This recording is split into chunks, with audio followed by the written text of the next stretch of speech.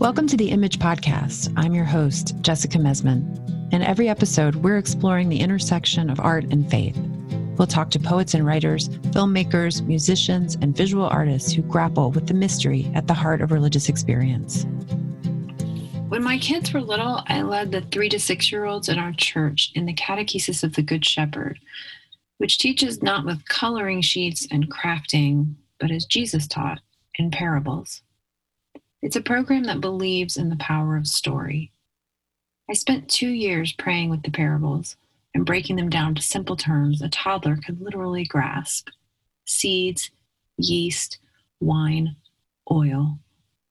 We experienced light by lighting candles and dark by extinguishing them with a silver snuffer. When I finished, I was convinced that this kind of theological education should be required not just for children, but for all adults. We are best catechized by our senses. We learn from parables and fairy tales, stories with the same homespun elements and infinite arrangements that we come to know by heart. It's why I so often say that it is art and story that drew me back to the practice of faith, not theology. Liturgies work effectively and aesthetically, writes Image's new editor-in-chief, James K.A. Smith, in his book, You Are What You Love. They grab hold of our guts through the power of image, story, and metaphor. That's why the most powerful liturgies are attuned to our embodiment. They speak to our senses. They get under our skin. Liturgy, he writes, bends the needle of our hearts. And when liturgies are disordered, his term, our hearts bend the wrong way. Smith, who's also a philosophy professor at Calvin College, argues that traditional Christian worship reorients our hearts towards eternity, while so much contemporary worship only apes pop culture, with churches designed to feel like secular spaces, arenas, malls, and coffee shops. But such spaces do nothing to move our hearts toward eternity. They simply reinforce the habits we've trained in frequenting those spaces, habits of consumption. They encourage us to worship as we shop, based on novelty, innovation, self-expression, with the ultimate goal of a satisfying or affirming experience. That's not worship at all, James Smith says. It's recreation. Smith's work has always moved me, not just as a person of faith, but as a writer and an artist, making me more aware of how art bends my internal compass one way or another. Now, Jamie Smith is editor-in-chief of Image, and we're working together to draw attention to the intersection of faith and the arts. I talked to him for the podcast about the paths that led each of us to Image and why the arts are the best space to grapple with the paradoxes of faith.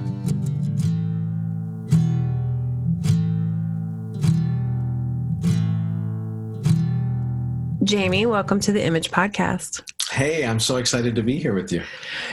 I always start by asking a guest what their faith background is and how that informed their perception of art or how the two relate to each other. Could you tell me a little bit about that?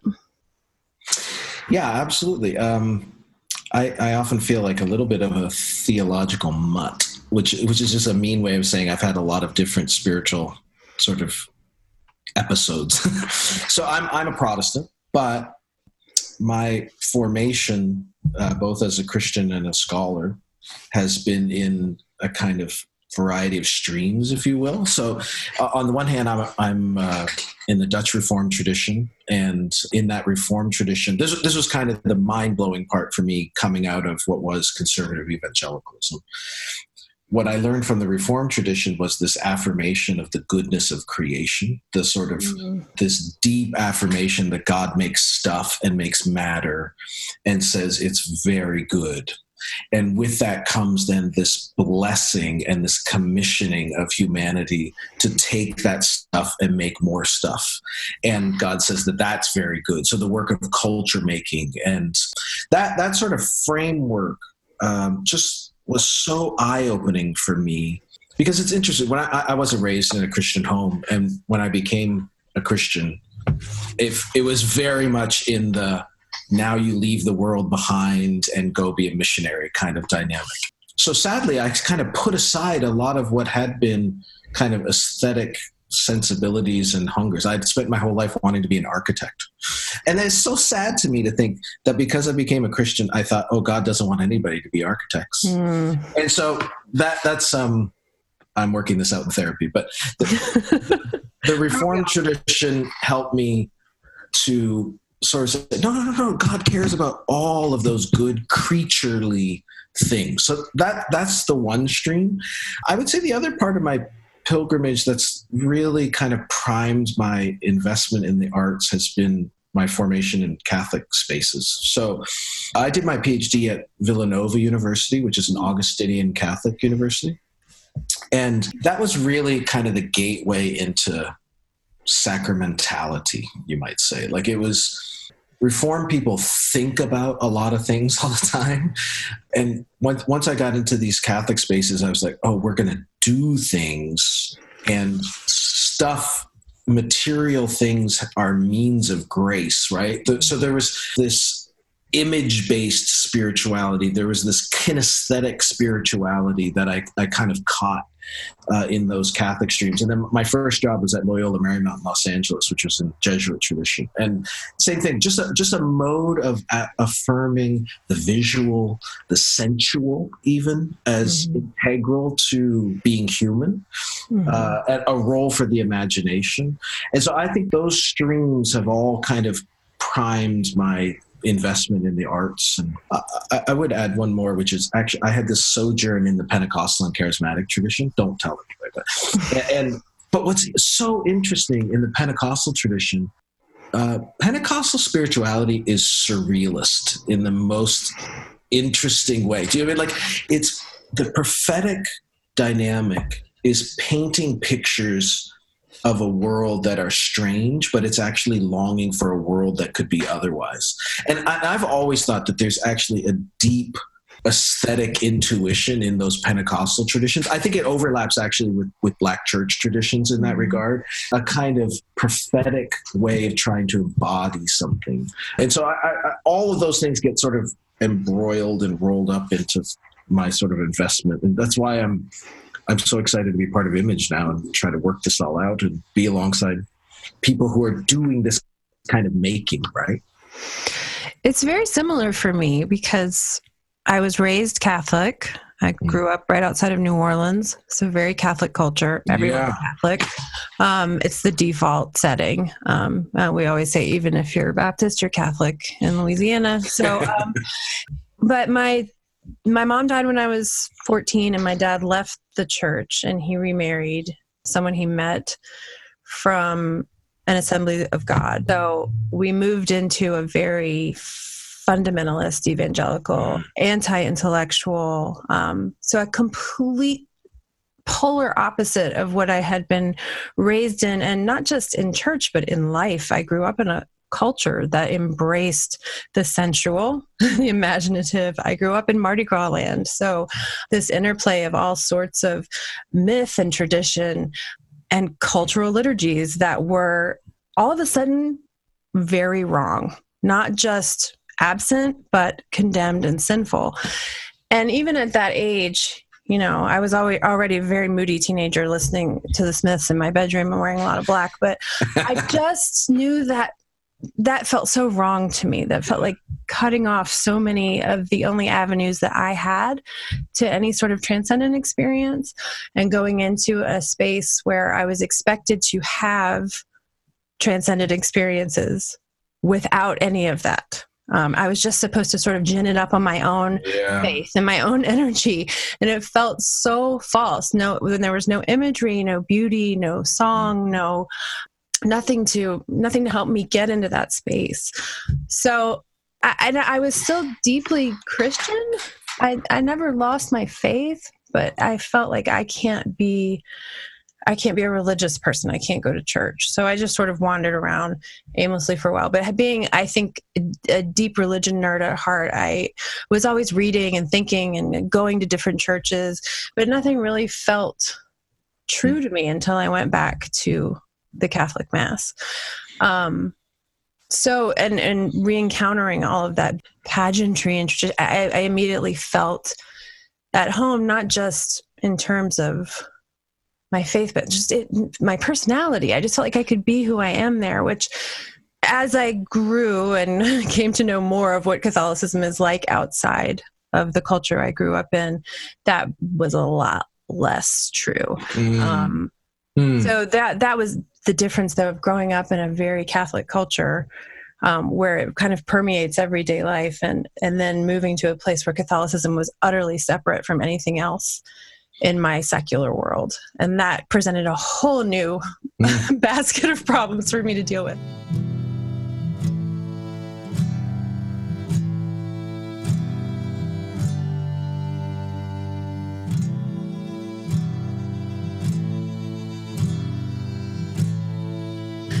But one of the things that I've read, I don't remember if you said it in an interview or probably I've read, America Magazine did this wonderful profile of you that I want to ask you some questions about, but where you said that when you became Christian, these like intellectual quests began, that you became like intellectually voracious. And that was so true for me. And coming back to the church, I wanted to understand why those things were true, why they felt true.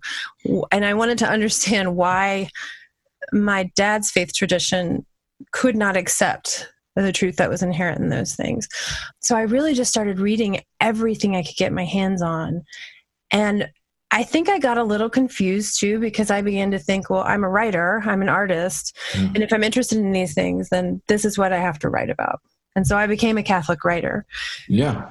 Which went well for me in some regards and not so much in others, because then you find out that not everyone is as open to those ideas as you might have thought they were to begin with. So just some things that I really identified in your career.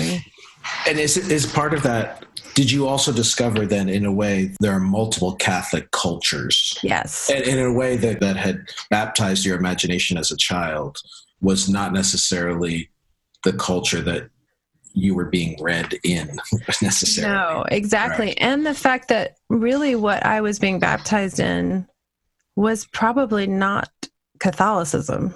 It was cultural Catholicism. It wasn't Orthodox Catholicism. And I always thought of myself as a very Orthodox Catholic who practiced popular piety and, prayed the rosary and made St. Joseph's altars and followed the liturgical year. But when I came back into the church, it seemed so much more focused on morality and rule following. And the church that I had grown up in was very much the church of the imagination. And so I was like, oh, maybe a certain kind of Catholic really sneers at people who call themselves cultural Catholics. But I think I've accepted that that's really and truly what I am. So when I read You Are What You Love and engaged with the work that you're doing about counter liturgies and secular liturgies and paying attention to how those things shape us, that made so much sense to me, because I feel like that is exactly what happened growing up in that kind of culture. And what's lost when we lose that kind of deeply ingrained Christian culture, because that was a much more lasting catechism for me than anything I learned in 9 years of Catholic school. It's maybe somewhat encouraging that it's fun. Some of what you're identifying as frustrations in the Catholic tradition are frustrations I've had in Protestant traditions. So maybe these, what would have been the old predictable boundaries between the two, turn out to be less significant and almost like sub-traditional boundaries within them. Because on the one hand, Protestantism is giving us the novels of Marilynne Robinson. Right. And there's forms of Catholicism that are utterly didactic and allergic to, you think of controversies at Steubenville and things like that. So there's interesting way in which the map's being redrawn of people who are invested in the life of the imagination and the arts. Interesting. I love it that we're having this conversation, and that image in many ways means to be the tent, the big tent that's pulling all of those people together, where what would have been other more predictable boundaries kind of don't matter. Exactly. And I think that what I realized over time is I thought these things were all housed within the Catholic tradition. And for a while, I was a really triumphalist Catholic, like this is where it all is. This is the truth. But I found the more I got an MFA at a secular graduate school. I went to the University of Pittsburgh. I've always been in artist communities. I've always lived and worked in artist colonies, and I've always been the only Christian. So I really found that it was not the church where I was finding those things necessarily. It was the intersection of the church with art and where artists were talking about matters of mystery and faith. That's where I was really inspired. That's where I was feeling like, this is the truth. This is where I can grow. This is where I can believe. This is where I can worship. And there aren't that many spaces where that happens. And so it's such an exciting moment when you meet another person or another thinker, another writer, another artist who's engaging those questions from a faith tradition. And that opened up my worldview a lot to realize that it isn't located in this one space. And in fact, much of the Catholic Church is every bit as militantly against and hostile towards the life of the artist, and that kind of curiosity and creativity as the church that my dad had changed into or had taken me into as a kid. Yeah. No, that's so interesting. We're all looking for the threads to pull and extend and weave within our traditions to make something beautiful. Yeah.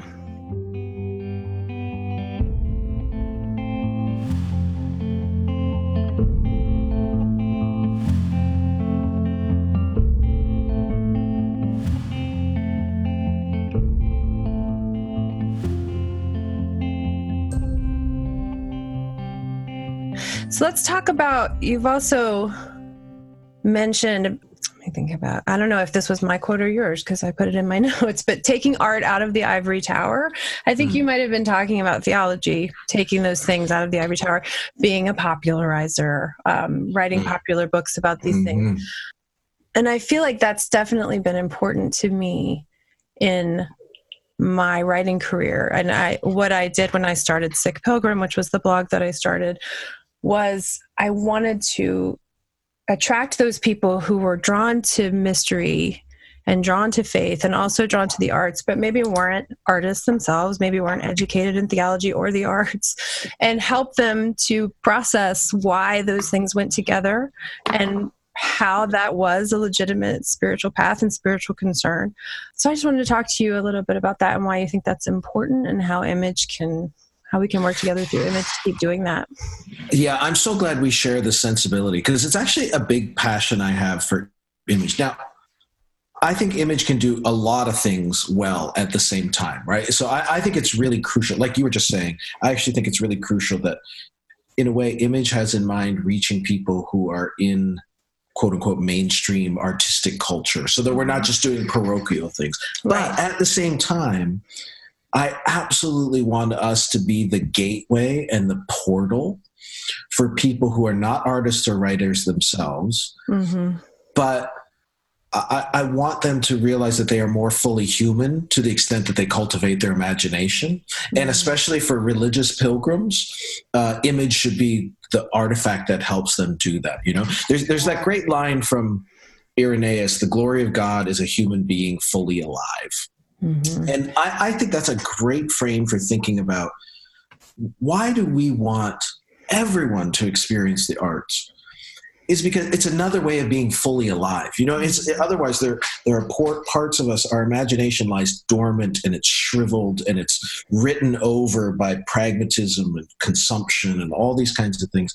And we're less human. We're not what God made us to be. We're not the image bearers we were made to be. And so I really hope that we're going to find people to journey with us in image who are like, I didn't even know. They're like this stringed instrument and they didn't even know that they had this string to play. And it's like, oh man, this is now, I can play chords now that I didn't know how to play before.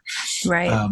There's always risk to that. I'd be intrigued to hear from you, Jessica, about did it feel risky to embrace writing for the non-experts? Do you know what I mean? Like in the academy where I sit, to become quote unquote a popularizer is like, right. It's like that's the worst thing. Death, right? But I've embraced. I've decided it's a different kind of Right. Right? It's a different kind. Is that same for a writer? The risk was not, I risked alienating myself from the literary world by writing specifically about religion from a point of view of faith and writing for the faithful. Yes.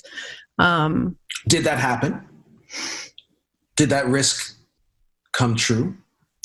I actually think it worked in reverse, in that I quickly found that by writing in the way that I write about religion for the faithful, I alienated myself from Catholic publications. I do think people question on the literary side, coming from, like I said, a secular MFA program. I used to work at the journal Creative Nonfiction, a secular literary journal. People wondered what I was doing when I left that and went and became a freelancer writing for almost all Catholic publications. I wrote devotional books, but I was very excited by that challenge. I felt like we used to have a tradition of Catholic writing by Catholic people, not just Flannery O'Connor, not just fiction, nonfiction devotional writing that was of literary quality. And I'm thinking of people who have inspired me, like Carol Houselander, who's one of my favorite writers. A lot of the people published by Sheed & Ward in the heyday of Catholic writing in the 50s and 60s. Those were my models. And I took it as a challenge. Like, can I write explicitly devotional work that is beautiful and artistic? And that was very difficult to get published. I'm sure. Because where do you take that kind of work? Which was another reason we started Sick Pilgrim. And I found that we could reach the unchurched, we could reach the artist, we could reach those who'd been like typically kind of scared of that material. Reaching the believer was much harder. Whereas where I thought when I went in, I would be talking to those people who were already believers, but were so hungry for an artistic experience. And what I found was people who were open to artistic experience, but were really hungry for belief and really hungry for mystery and really hungry for art that took those kinds of human experiences seriously. So it kind of all got turned on its head. And for a while it was confusing and then we didn't know what we were. Are we Catholic? And then the writers who started writing for us were, like we were just saying, they weren't necessarily Catholic. They were people, we use the term Catholic attracted. They were drawn to Catholicism, but also repelled by it. And that was just a very interesting experience for us, in that if you went to Sick Pilgrim, it said we're a collection of Catholic writers, and we had to ask them to change it because at Patheos, where we were hosted, because we aren't. We're almost none of us are Catholic. So what a strange segment of the population to attract, people who are interested in Catholicism, but will never be Catholic. And so that was a really narrow audience, but it also felt important. And when we would go to conferences and I would give talks, those again were the people who would come and that were most excited. It was never Catholics.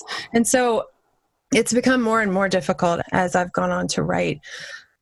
You know, I've gotten away from writing devotional books. I kind of feel like I did that, you know, and I'm intellectually, you talk about having intellectual ADD, and I have the same thing. I like to take on challenges and get really invested in conversations, and then I kind of move on. I'm getting much more interested in writing fiction, and I've written a couple of pieces for U.S. Catholic where I still have a column.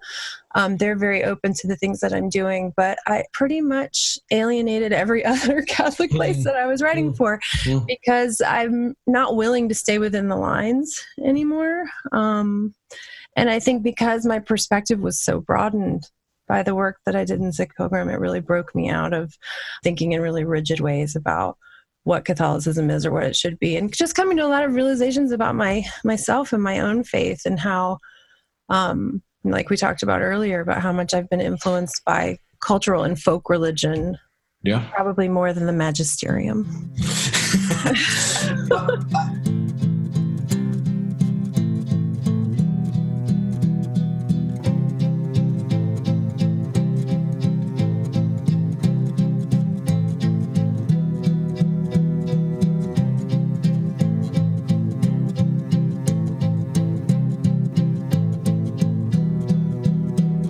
But in that sense, I think it's a very exciting time to be working in that kind of interstitial space that I hope Image occupies as well, because there are these, you can call them sort of cracks in the secular, right? Like, I just think there are so many openings of hunger for the transcendence. And I think you're a Catholic writer. Your intuitions and imaginations are, that's the that you're drawing on. Well, you have a capacity to translate so that piques the interest of the person who's not necessarily committed. I think that's a very exciting space to work in. It's one of the reasons why I think Image is also hoping to basically be a gallery that hosts artistic encounters with those of faith, with those of no faith, but are sort of curious, of the Abrahamic faiths, right? That there's conversations to be had between Judaism and Islam and Christian creators. And in that sense, I'm really energized about opportunities going forward. And I think your experience attests to that. You had this beautiful quote in I think it was in one of your editorials from Comment, where you were the editor, correct, before Image. You said, if the believer is haunted by an echoing emptiness, the unbeliever can be equally haunted by a hounding transcendence. I feel like the conversation between those two people, those two types of readers or art patrons, or, that's where the excitement happens, for me. And that's a space that isn't filled anywhere that I can think of except Image, and could be more so. And I hope that we pursue that kind of conversation. And I think it's the space that can only be grappled with artistically. That is, like, there's not really a didactic way of grappling with that. You need the supple, expansive stretching of imagination to be able to do that. I've been thinking a lot. The Roman poet Terence has this line, "Nothing human is alien to me." And I just find that so suggestive of late. Like, the arts are part of what help us to imagine solidarity with one another. That seems like a very timely need. Yeah. But it's precisely the space of the arts, I think, that helps to bring those two people together in the same room, the same gallery, so to speak, and hopefully understand one another, but also find a lot of grace and forgiveness for one another too. Yeah, that's beautiful.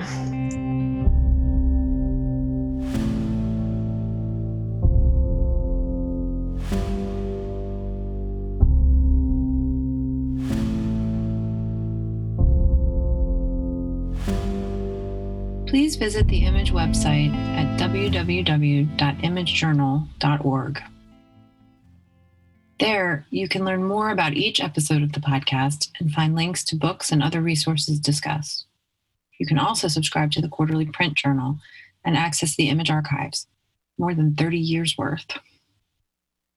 To learn more about how you can support the creation of this podcast and the artists we feature, visit patreon.com/imagepodcast. If you become a patron, you'll receive some exclusive Image merchandise, access to exclusive content, and more. Your pledge will help us continue the conversation about art, faith, and mystery.